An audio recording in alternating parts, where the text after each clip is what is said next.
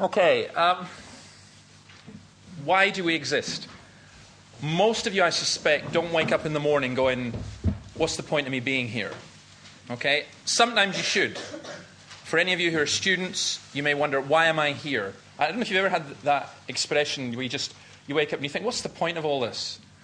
And it's kind of deep existential thought and so on, and the angst that goes with that. Now, you don't normally think that, okay? But that's what we want to think about just now, because everything else fits within that. You've got to know who you are. You've got to know why you are here.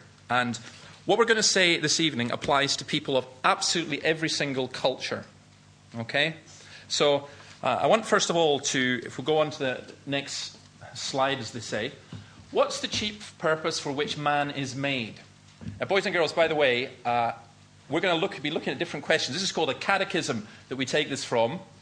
And if you can learn this, and I'll actually say this to the adults as well, the grown-ups, the students, semi-grown-ups. If you can answer this question, plus, let's say I'm going to do another 10, but let's say you can do 10 out of these questions and you memorize them. I think I'll give you a reward. I'm not quite sure what reward it'll be because it depends how you do it, but looking at you, I don't feel at too great a risk. So I know these guys will remember. Did you know, by the way, that by the time you reach 8 years old, your brain starts dying? So time to learn is up till about 7. The chief purpose for which man is made is to glorify God and to enjoy him forever. Man, by the way, is, of course, a generic term, man and woman. The chief purpose for which man is made is to glorify God and to enjoy him forever. Now, glory is one of those words that is kind of like a religious word we don't really use very much in normal conversation. You do not walk up to your girlfriend and say, well, my, you look glorious today. Well, you might, but most people don't. Let's go to the next slide, and let me give you a dictionary definition of glory. Great fame or honor won by notable achievements. So you know that. So Andy Murray wins Wimbledon next year, glory, and so on. Dundee win the European Championship in 2 years' time, glory. We sing. I've actually been at a football match where I've heard people singing glory, glory, glory, Man United. And we recognize that. Great fame won by notable achievements. Magnificence, great beauty. You might say the sunset is glorious. If you're an incredibly arrogant person, you get up in the morning, you look in the mirror, you go, magnificent, glorious. There's not many of you like that, but some of you may be that vain. In the same light, a very beautiful or impressive thing. It's glorious, it's beautiful, it's stunning. And then worship and thanksgiving offered to God. Now, we'll bear those things in mind. We'll leave them up there as we look at John chapter 17 and ask, what is the glory of God? And while we look for John 17, can I pick on Sarah? Could you get me a glass of water? Otherwise, I'll dry up completely. The other thing is, I hope you're all warm enough. It was freezing when you came in here. You'll probably get really roasting in a while. If you get too roasting, then feel free to turn down one of the radiators. Let's not have the competition where some people's cold and someone's hot, so they, each gets up and turns it off and on. But let's look at this idea of glory that Jesus speaks about in John chapter 17. Look at verse 5. Now, Father, says Jesus, glorify me in your presence with the glory I had with you before the world began. Some of this is really hard to get our heads around. In a few weeks' time, at Christmas, what will we be celebrating, guys? At Christmas, whose birth do we celebrate? Fraser, do you know? Whose birthday is it at Christmas? Think about it. The answer that's 50% right all the time in Sunday school.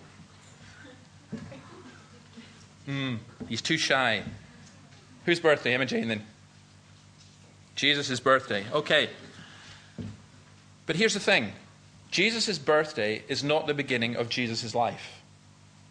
Because Jesus existed before he was born. He was the Son of God in all eternity. In John chapter 1, in the beginning was the Word, and the Word was with God, and the Word was God. And it talks about that Word being Jesus, and it talks about that Word coming down to us. Now, we don't know what this means. I knew I would get her up to the front. She's really shy about coming up the front. She wasn't going to come and make the announcement at the front, but we don't know what this is like. But there is a spiritual song, a Negro spiritual song. He came from the glory. He came from the glorious kingdom. Jesus came from the glory of heaven. We find that very difficult because we are so earth-centered and we're so me-centered, and we find it very difficult to conceive of a world outside of ourselves. But before the world ever existed, before we ever existed, God the Father and God the Son and God the Spirit lived in perfect unity with the angels in the glory of heaven. Glorify me, he says, in your presence with the glory I had with you before the world began. Now just picture, try and understand to some degree what's going on in Jesus' mind. He's here, he's going to the cross. He's not exactly lived in a palace on earth. And what he's done is he's lived in poverty, he's been betrayed, he's seen his religion, if you like, the religion that God the Father gave to the Jewish people being distorted and perverted. He's seen all the ugliness in humanity, and there's almost a sense in which he's saying, let me go home. Glorify me in your presence with the glory I had with you before the world began. I want to go home. It's like if you've ever gone, really roughing it when you're camping. It might sort of be cool for the first day and then the second day. But after you've been there a few days and you're cold and you're wet and you're hungry and you're thinking about your wonderful bed back home and all the things that you never really appreciated, things like hot chocolate and television and all that kind of stuff, and you're thinking, oh, if only I could go home. Well, not to trivialize it, but just to make it extend that 1 billion times. And you see what Jesus is asking. The glory of God, the magnificence of God, the beauty of God, the honor of God that God the Father, God the Son, and God the Holy Spirit share. It's okay to say that God is glorious. How do you see that? For example, if you were, in the Old Testament, they had what's called a theophany, an appearance of God. If you were to have that right now, people say, oh, Lord, be among us. Oh, God, come amongst us. If God was to come amongst us, there isn't a single person here who'd be standing on their feet. You would not. You would be so stunned by the glory of God. To ask to see that, no one sees God and lives. So how do we know that? How do we know about the glory of God? How do we experience the glory of God? Turn with me to Hebrews chapter 1. If you've got we've all got the same page in the Bible, so I'll say them as well if you're using these one. Hebrews chapter 1, which is on page 1200. 1201. In the past, Hebrews 1 verse 1, in the past God spoke to our forefathers through the prophets at many times in various ways, but in these last days he has spoken to us by his Son, whom he appointed heir of all things and through whom he made the universe. The Son is the radiance of God's glory and the exact representation of his being, sustaining all things by his powerful word. The Son is the radiance of God's glory. In other words, it's as though you look in a mirror and you see reflected the glory of God. So if you want to see the glory of God, you need to see Jesus. That's the first thing. Go back into John's Gospel and go back right to the beginning. John chapter 1 and verse 14. John chapter 1 verse 14, where it says this, the Word became flesh and made his dwelling among us. We have seen his glory, the glory of the one and only Son who came from the Father, full of grace and truth. John says we have seen his glory. Now, again, just think about this, how practically this worked out. When John first met Jesus, he did not see I don't know what your image of Jesus is, but if your image of Jesus is a tall guy, a tall white guy in a flowing robe with long hair like a 1960s hippie and a shining face, that's not the Jesus of the Bible. If Jesus was to be present amongst us right now, you wouldn't know us. There wouldn't be anything about his appearance that would be any different from normally. If you were to go back into Palestine, if you go back into Israel at the time of Jesus, you wouldn't know. That's why there's no description of Jesus in the Bible. That's why John, when he speaks of the glory of Jesus, he doesn't say he was 6 foot tall. He doesn't say he was really handsome. He doesn't say he had blue sparkling eyes. He doesn't say any of that. If you think about it, for those of you who've been brought up in a religious background and you were given Sunday school books when you were a kid, what do these Sunday school books, what do these pictures have of Jesus? They do have him as a white guy. Well, he wasn't. He's a Palestinian. He's an Arab. He wouldn't have been white. We know that. He almost certainly would have had a beard. He didn't go around shaving. And he probably would have had long hair. But we don't know anything. We don't know whether he was 4'5", whether he was 6'5". We don't know what he weighed. We have no idea what he looked like. And that's why it's impossible for us to conjure in our mind. And when John saw Jesus, he didn't initially think of him as glorious. But as he lived with Jesus, as Jesus taught him, and as he witnessed what happened to Jesus, he is then able to speak of the glory of Jesus Christ. And that's something that we can experience as well. Go back to John 17, and where Jesus is praying right at the beginning, "Father, the time has come, glorify your Son, that your Son may glorify you." What is that speaking about? It's speaking about what is just about to happen, where Jesus goes to the cross. How is the glory of Jesus, how is the glory of God shown on the cross? The cross is horrendously ugly. The cross you cannot show. The cross you cannot portray. Again, forget all the religious imagery of the cross. The golden crucifixes with the nice saintly Jesus smiling down and being really peaceful about it. These nails don't hurt me. The cross, if you looked at the cross, in fact, let me tie this in with what I said earlier. The only physical description we have of Jesus is not in the New Testament. It's in the Old Testament, in the book of Isaiah, right at the end of chapter 52 and at the beginning of chapter 53, and it says, "He was so marred that we turned our faces away from him." He was so ugly that we turned our faces away from him. It was so horrendous. I don't like blood. Human blood. I could never be a medic. Apologies to all the medics and so on. But anytime one of these medical shows comes on and someone's busy ripping open guts and stuff, I'm just going, oh no, God, that's sick. That's just horrendous. I've never really been into horror movies for the same reason. It's just, and that kind of reaction that you get when you see something I was watching, what was it, Midsummer Murders yesterday, the guy falls on a plow, and I'm wincing even at the thought of him being pierced by this plow, of course. Why he didn't move out of the way when he fell, I don't know, but he just flat, and you just cringe and you go, oh, that's absolutely horrendous. Well, again, this would be many, many times over. You cannot envisage Jesus on a cross and say, oh, isn't that lovely?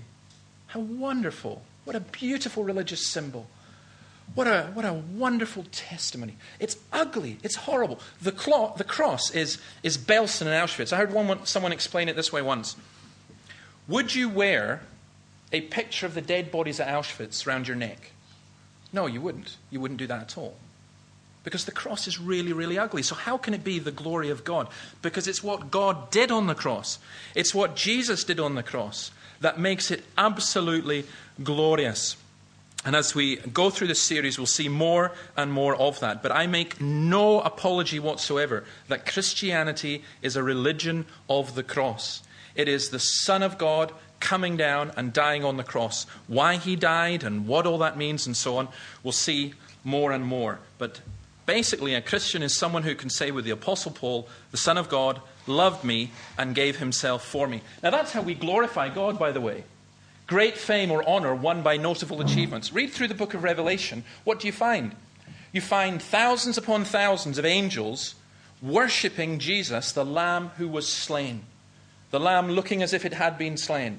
The Lamb on the throne. The Lion on the throne. The crucified Saviour in heaven. An old Scottish theologian called Rabbi Duncan once spoke of being in heaven and saying, we will gaze in wonder at the holes in his hand and at the crucified Lamb on the cross. So the glory of Jesus is shown in the cross. We know God through Jesus. We know Jesus through the Scriptures. And we know the glory of Jesus through what he did on the cross. Let me then ask just how can we glorify God? Verse 10, because that does seem a bit strange. Let's go back to John 17, verse 10. All I have is yours and all you have is mine, and glory has come to me through them. How can a sinful human being glorify God? How can I glorify God? Is it by jumping up and down and shouting hallelujah? Is it by singing glorify your name? No. The way that we glorify God, glory has come to me through them. Who's he speaking about? He's speaking about the disciples. What did the disciples do? They followed Jesus. And Jesus said, this bunch of men who are going to betray me, these people who don't understand really who I am, yet they have brought me glory. They have brought me glory. And I would suggest to you that the way that we glorify God is by showing people the love of Jesus Christ, by showing people Jesus Christ. Jesus himself in the Sermon on the Mount talks about people seeing your good deeds and glorifying your Father in heaven. So we glorify God when we praise him, yes. We glorify God most of all when we live for him and when we live for Jesus. And you think about it this way. It's a bit like adverts, in a sense. If you are a Christian, you are a walking advert for Jesus Christ. And here's the most amazing thing. As you read through John 17, go back into John 16 and John 15, you will find that Jesus gives people in the world the right to do something. And it seems a very strange right. He says, they will know that you sent me. They will know that you sent me by the love they have for one another. But he goes on to explicitly state, they won't know. They won't know if we don't live for Jesus Christ. See, in the world that we live in, the vast majority of people in this city, the vast majority of people in the university and in the shops and in workplaces and in homes and in the pubs right now, the vast majority have no concept of Jesus Christ. And what will make them seek Christ is when they see Christ in his people. And that's how we glorify God. Let me also say this. We glorify God by enjoying him. Let's go onto that one. What is the enjoyment of God? Well, this is enjoyment. The state or process of taking pleasure in something. A thing that gives pleasure. The fact of having and benefiting from something. Now, Jesus speaks about his own joy. Look at, in chapter 17, look at verse 13, where he says this, I'm coming to you now, but I say these things while I'm still in the world, so that they may have the full measure of my joy within them. Jesus has joy. The Father has joy. In Zechariah, it talks about God the Father singing over his people with joy. See, maybe it's the way I was brought up, but I had this image of God as someone who is always quite austere. You know, you never make people smile in church. Smiling in church is kind of, it's just not just quite right. You know, and the idea was, I kind of grew up, and it wasn't explicitly taught, but it was implied, I think, anyway. In my psyche, I had this idea that I could enjoy life on earth, and then I was going to get to heaven. And, well, heaven's a whole lot better than the other place. But it didn't sound, forgive me saying, it didn't sound all that enjoyable. I was told once, heaven will be wonderful. It's one eternal church service. Now, that's about as close to hell as I could have thought of anything at that particular point in my life. It was just awful. Just an awful idea. And the idea of actually enjoying God, I'm a good Scots Calvinist, so I think if I'm enjoying something, there must be something wrong. I will pay for it. Can you enjoy being in church? Can you enjoy? Well, it just doesn't seem to fit to take pleasure. And yet here is God, here is Jesus, and they joy. Now, what is that? It's the delight that Jesus has in his Father. It's the delight that he has with the Spirit. It's the joy of relationship. It's the joy of being. Now, that's the great thing about the Trinity, by the way. And again, we're going to look at the Trinity later on.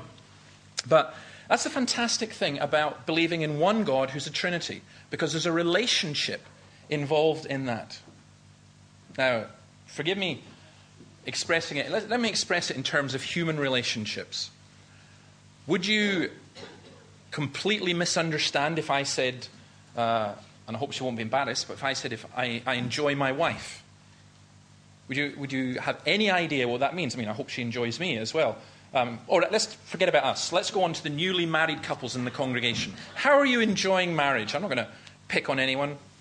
Izzy and Dave, no, I'm not going to pick on you or anyone like that. You say, I mean, would you ever say, I am really enjoying so-and-so. I'm really enjoying so-and-so. What does that mean? It's speaking about an intimacy of relationship. And yes, of course, it's speaking physically. It's speaking emotionally. It's speaking about a connectedness. You just enjoy. You enjoy being with them. You just enjoy having them. You enjoy sharing together. Well, again, in human love and in human relationships, there's always imperfections. But in the absolute relationship of God, there is nothing like that at all. It's just the joy of being. Turn to Hebrews chapter 12 and you'll see another sort of joy. Hebrews 12 and verse 2, that's on page 1210. Hebrews 12:2, let us fix our eyes on Jesus, the author and perfecter of our faith, who for the joy set before him endured the cross, scorning its shame. Why did Jesus go to the cross? He went to the cross because there was going to be a great joy given to him. In one sense, it wasn't all sacrifice on his part. It was sacrifice. It was the absolute sacrifice. But he was looking forward to what? The great joy that was set before him. And that joy was to save a multitude that no one could count. It's to sit down at the right hand of the throne of God as the Savior. And again, it comes back to the cross. So we've got enjoyment. We've got enjoyment in the sense of God living in a joyous relationship. Jesus, the joy of the work that he has done. But that still doesn't deal with it. How can we enjoy God? Now, the first question to ask is just simply this. Should we be seeking enjoyment at all? And any of you who've read anything of John Piper, Desiring God, or any of his sermons along this line, I think that you will recognize a great deal of this. Isn't Christianity, though, supposed to be about self-denial? Isn't seeking your own enjoyment something selfish? You know, I want to enjoy God. Now, isn't that, am I not supposed to be helping and saving the world and so on? Let's go on to the next slide and you'll see. This is what Piper says. God is most glorified in us when we are most satisfied in him. In other words, God is glorified not when we're miserable, not when we're complaining, not when we're going, oh Lord, this is not enough, oh Lord, this is not good, but when we are most satisfied in God, when we enjoy God. And it's not selfish. Go on to the next slide, please. 2 quotes. C.S. Lewis. It's a Christian duty, as you know, for everyone to be as happy as he can. Okay? For all of you who were brought up in my kind of background, just burn that into your memory. It is your duty to be as happy as you can. Pascal. All men, the French philosopher, and if you ever get a chance, read his Pensées, they're brilliant. All men seek happiness without exception. They all aim at this goal, however different the means they use to attain it. They will never make the smallest move, but with this as its goal. This is the motive of all the actions of all men, even those who contemplate suicide. Why? Why do they commit suicide? Because they think they'll be happier if they're dead. It's our personal happiness which drives us and motivates us in almost everything. And as Christians, we don't turn around and say, oh, that's all wrong, it's all completely selfish. In fact, as Christians, what we would say is, I believe what the Bible says, is that in fact, we believe that people are too easily satisfied. You're too easily satisfied. C.S. Lewis again describes it this way. You are satisfied with playing in a mud hole in your garden when you could be going and relaxing on a tropical beach. You're satisfied with the pleasures that this world gives without God. And it's just not enough. We need the joy of the Lord to be our strength.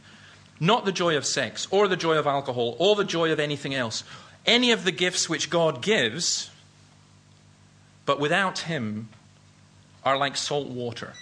They never, ever satisfy us. They are fading pleasures, and without God are absolutely meaningless.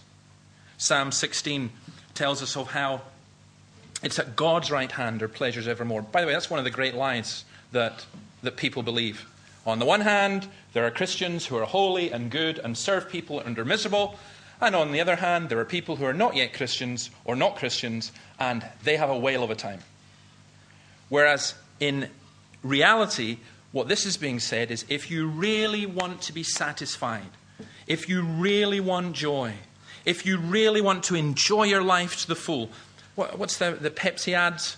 Pepsi, live life to the max. Are any of you stupid enough to believe that drinking a can of Pepsi is going to be the equivalent of flying off a mountain or living life to the max? I mean, the ads are brilliant. How many people really buy into that? Do you seriously open a can of Pepsi and go, whoa, this is life to the max? Well, that compared with knowing Jesus Christ or compared with knowing God, that's pathetic. It's absolutely pathetic. But that's what people do. I meet so many people and they say, oh, Dave, you're a nice guy, but I feel really sorry for you. You have such a miserable life, You're in that church all the time. You're a minister. You're just, oh, man. I'm just going to wait until I get loads and loads older, till I've really enjoyed myself first, and then I'll turn all religious just, as a double insurance policy in case it turns out to be true just before I die. Well, apart from the stupidity of not knowing when you're going to die, it's also stupid because you will not enjoy life to the max without God. See, that's the point. And that makes a huge, huge difference in our lives. I want to say this to you, not as something for entirely selfish reason, but to say this: why do we exist? You are a human being, and you exist to glorify God and to enjoy Him. And until you do that, you won't be satisfied. Becoming a Christian is not about being dehumanized. It's not about being turned into some kind of religious robot. It's about really coming to know who you are and really coming to know who God is and coming to know where you are. Now, what I want to do just now, we're going to let's see how this works. I'm going to get you to split into about 6. So if you do 3 and 3, turn around your chairs and all that kind of stuff. It'll be a bit noisy, but don't worry. Can we put it in the next slide? I want you to look at these verses in the Bible. First of all, what I want you to do is introduce you to the people around you. Try not to sit with just people you know all the time, okay? I mean, if you're a heathen and you've come with a bunch of heathens, try and find a few Christians. If you're a Pentecostal and you've come with some Pentecostals, try and find a few Free Church people. If you're male, try and find a female. You know what I mean? Just mix it around a wee bit. And look at these verses and answer the question, what do these verses teach us about joy in Christ? Now, all the children, I want you to come and sit down in the front with me because we've got our own way of doing. In fact, I'll tell you what we'll do, guys. We're going to go through in that wee room in there. But the rest of you, I want you to turn in here to look at these verses. You probably won't. I'm going to give you 15 minutes. That's the maximum you'll get. You probably won't be able to go through them all. If you are, or if you say, I don't want to talk, I don't want to say anything, then pray together. Introduce yourself to each other and just pray together. And what I want you to ask is, how do these verses apply in terms of our joy in Christ? You'll see yourselves when you look at them. The other thing that you can do is, if you want to think of a question that you might like to ask, I'll open myself to that. When we come back together, we'll maybe take 2 or 3 questions as well, just in case you're looking at this and you're saying, I don't get that. That doesn't make sense. Or you might be looking at it and saying, I don't agree with that. I think that's wrong. I can't accept that at all. Well, now's your opportunity to think about this. And then we're going to come back and sum it all up and finish with a song. So just split yourself into small groups, introduce each other, have a look at these verses, think of any questions, pray if you want. You've got 15 minutes, and if the children could come with me, I'll see if that remains in your brains next week, okay? Let us know. All right, let me just briefly go through these verses. John 15:11. We look there, and it says, I have told you this so that my joy may be in you and that your joy may be complete. What Jesus has said, that's the teaching of Jesus. Let's just take that in general. The teaching of Jesus. If you want to know real joy and you want to know the joy of Jesus, you take his teaching, even when it's really difficult. Because the teaching he had before he was really difficult. You see, there's lots of people like the idea of Jesus. You know, Jesus is cool. Everyone likes the idea of Jesus. But when you start getting the teaching of Jesus, sometimes it's really difficult. So when he's talked about his body, for example, and people eating the bread and so on, thousands of people left him. Jesus was actually a pretty unsuccessful preacher. Because every time he preached, it's as though people said, I can't stand this, I'm out of here. And the teaching of Jesus is quite difficult in many ways. But if you really want real joy, you need to have the teaching of Jesus. 1 Timothy 6, verse 6. That's a fairly straightforward one. That's all to do with godliness with contentment is great gain. We look for joy in terms of money. And most of us would be lying if that wasn't the case. The test I'd give you that is just very simply. You go home tonight and you look through your door, there's an envelope and there's £10,000 in there. You're going to smile. Okay, you're going to be very, very, very happy. It's not going to happen, but let's just, you're going to... I would be extremely happy. If I clicked on my internet bank tomorrow and saw that I was not in overdraft, I'm going to be smiling. Okay, that's just the way that it is. If you can tell the student loan company to take a hike because you've got plenty of money, you don't need their money, then you're going to be extremely happy. But that's the kind of shallow happiness. It doesn't go really deep-rooted. And godliness with contentment is great gain. Money, again, just doesn't satisfy you. Psalm 37, verse 4. That's, again, just a wonderful, wonderful verse that illustrates what we're saying. What we're trying to say is that you delight yourself in God and He'll give you the desires of your heart. Now, what that's not saying is, Lord, won't you give me a Mercedes-Benz? So I'm going to do what you say and you'll give me a Mercedes-Benz, because you're not delighting yourself in God. What you want is the Mercedes-Benz. You don't want God. But if you want God, then everything else follows from that. So Jesus said, seek first His kingdom and His righteousness, and all these things will be added to you. See, I'll make a small confession. I started going to church when I started going because there were some very attractive young ladies in the particular church I went to. That wasn't really seeking God. Now, God overruled and used that. But there are many, many different reasons that people come. There are people who go to the CU, or the people who come to church, and they come for lots of different reasons. Older people might come for companionship. Other people might come out of habit. Some people might come because they're looking to get something. Unless you're looking to get God, it's not going to work. And then Philippians 3 and verse 8, if any of you manage to make it through that far, Philippians 3 and verse 8. Again, that's just fairly straightforward. He says this, what is more, I consider everything a loss compared to the surpassing greatness of knowing Christ Jesus my Lord, for whose sake I have lost all things. I consider them rubbish that I may gain Christ. You know, if you are deeply, deeply, deeply in love with somebody, and you marry them, and you lose your job, you lose your house, you're in just so much trouble. But if the two of you are you just say, look, I don't care, I've got you. And what was it? And there's a U2 song, All I Want Is You. Well, that is ultimately what the Christian is saying. Lord, who have I got in heaven except you? And on the earth, there's nobody I desire except you. And it's just a wonderful thing to have, to know and to have God in that way. All right, before we wrap up, did anyone have a question or a comment that they wanted to make? I'm not going to sit in silence for 10 minutes, so if you've got one, Hugh. In Psalm 37, it says that God will give us the desire of our heart. Yeah.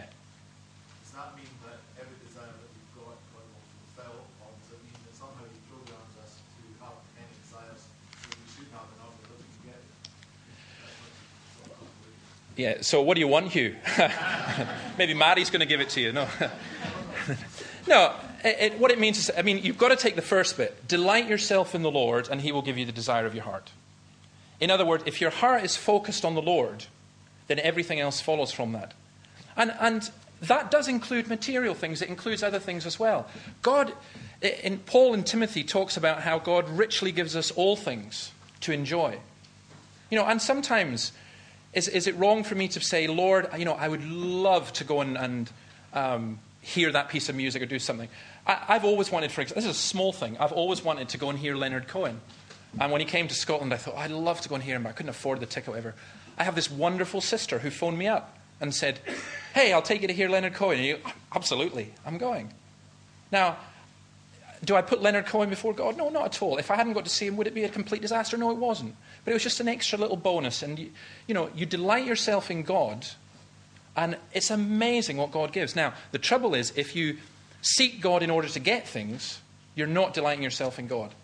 But if you delight yourself in God, then eye has not seen, nor ear has heard the things that God has prepared for those who love him. And that's not just in heaven. Jesus said, if you are prepared to give up everything for me, you will receive 100 times more in this life. And it's not a simple thing of saying, right, we're going to do a collection, folks. Here's 10 quid, you'll get 100 quid back. It's not like that. But it's just saying, the more you release yourself to God, the more wonderful you will experience his benefit. So you've got to take the first part of the verse. Okay, good question though. Anyone else got anything else they want to ask or make a comment about? Okay, let's finish. Yeah, sure.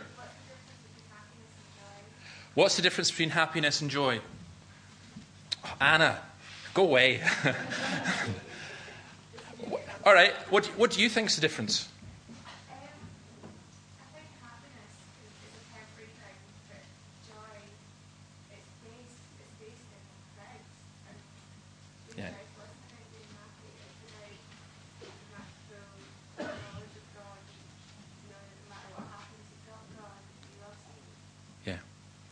I mean, I think you're right, because I think what we've made happiness and joy two separate words. I actually think in the Bible talks about blessed is the man whose delight is in the law of the Lord and so on. And blessed and happiness are quite synonymous. I would put happiness and joy together, actually. But I know I would put them together. I would say there's really no difference. But what I would say is this. There's a kind of happiness stroke joy which is entirely me-centered. And you can understand that. I mean, if I go home tonight and there's scallops waiting for me and, a wee glass of wine or something, I'm going to feel happy. If I get up in the morning, it's a beautiful sunny day, I'm going to feel happy. There's nothing wrong with that. But what I'm suggesting is that there's a shallow happiness that doesn't really last or satisfy. And there's a deeper happiness. I wouldn't put happiness and joy as being two different things. What I would say is there's a shallow happiness that we're desperate for a satisfaction. Yeah, and fulfilling that. And look, when someone shoots up with heroin or cocaine or something, they feel happy at the time. But that's not real.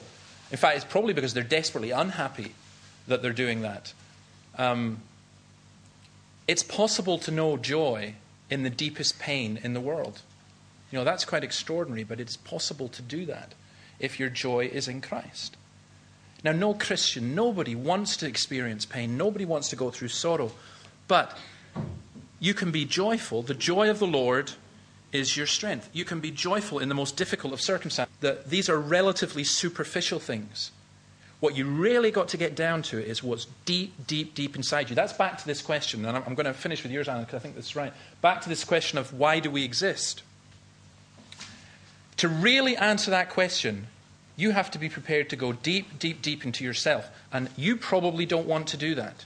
I don't want to do that. When I look at myself, I don't like what I see.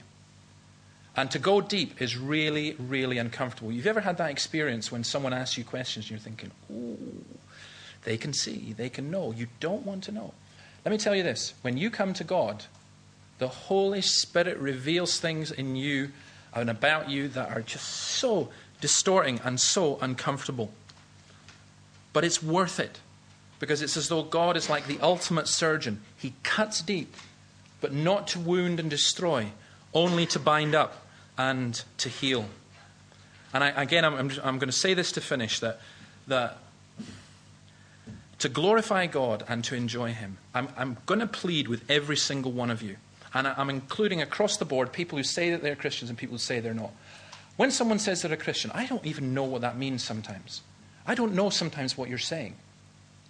Because the language is used in so many different ways. But I'm saying this. You really are a Christian if Jesus is everything for you. Not just, I'll take Jesus as long as he gives me that girl. I'll take Jesus as long as he gives me that job. I'll take Jesus as long as he makes me feel all gooey inside. I'll take Jesus as long as it suits my need at that time. You're only a Christian when you say Jesus is Lord. When everything is geared towards it. Now that, to some people, sounds like complete religious fanaticism. And it would be if it were false. But if the rock is there, then you stand solidly on the rock. You put your whole weight on the rock. And I'm saying, forget what I'm saying. The Bible is saying, if you want to know real joy, if you want to know real happiness, then you need to know Jesus. And if you're a Christian, you need to get to know him better. And that's the purpose of what we're doing.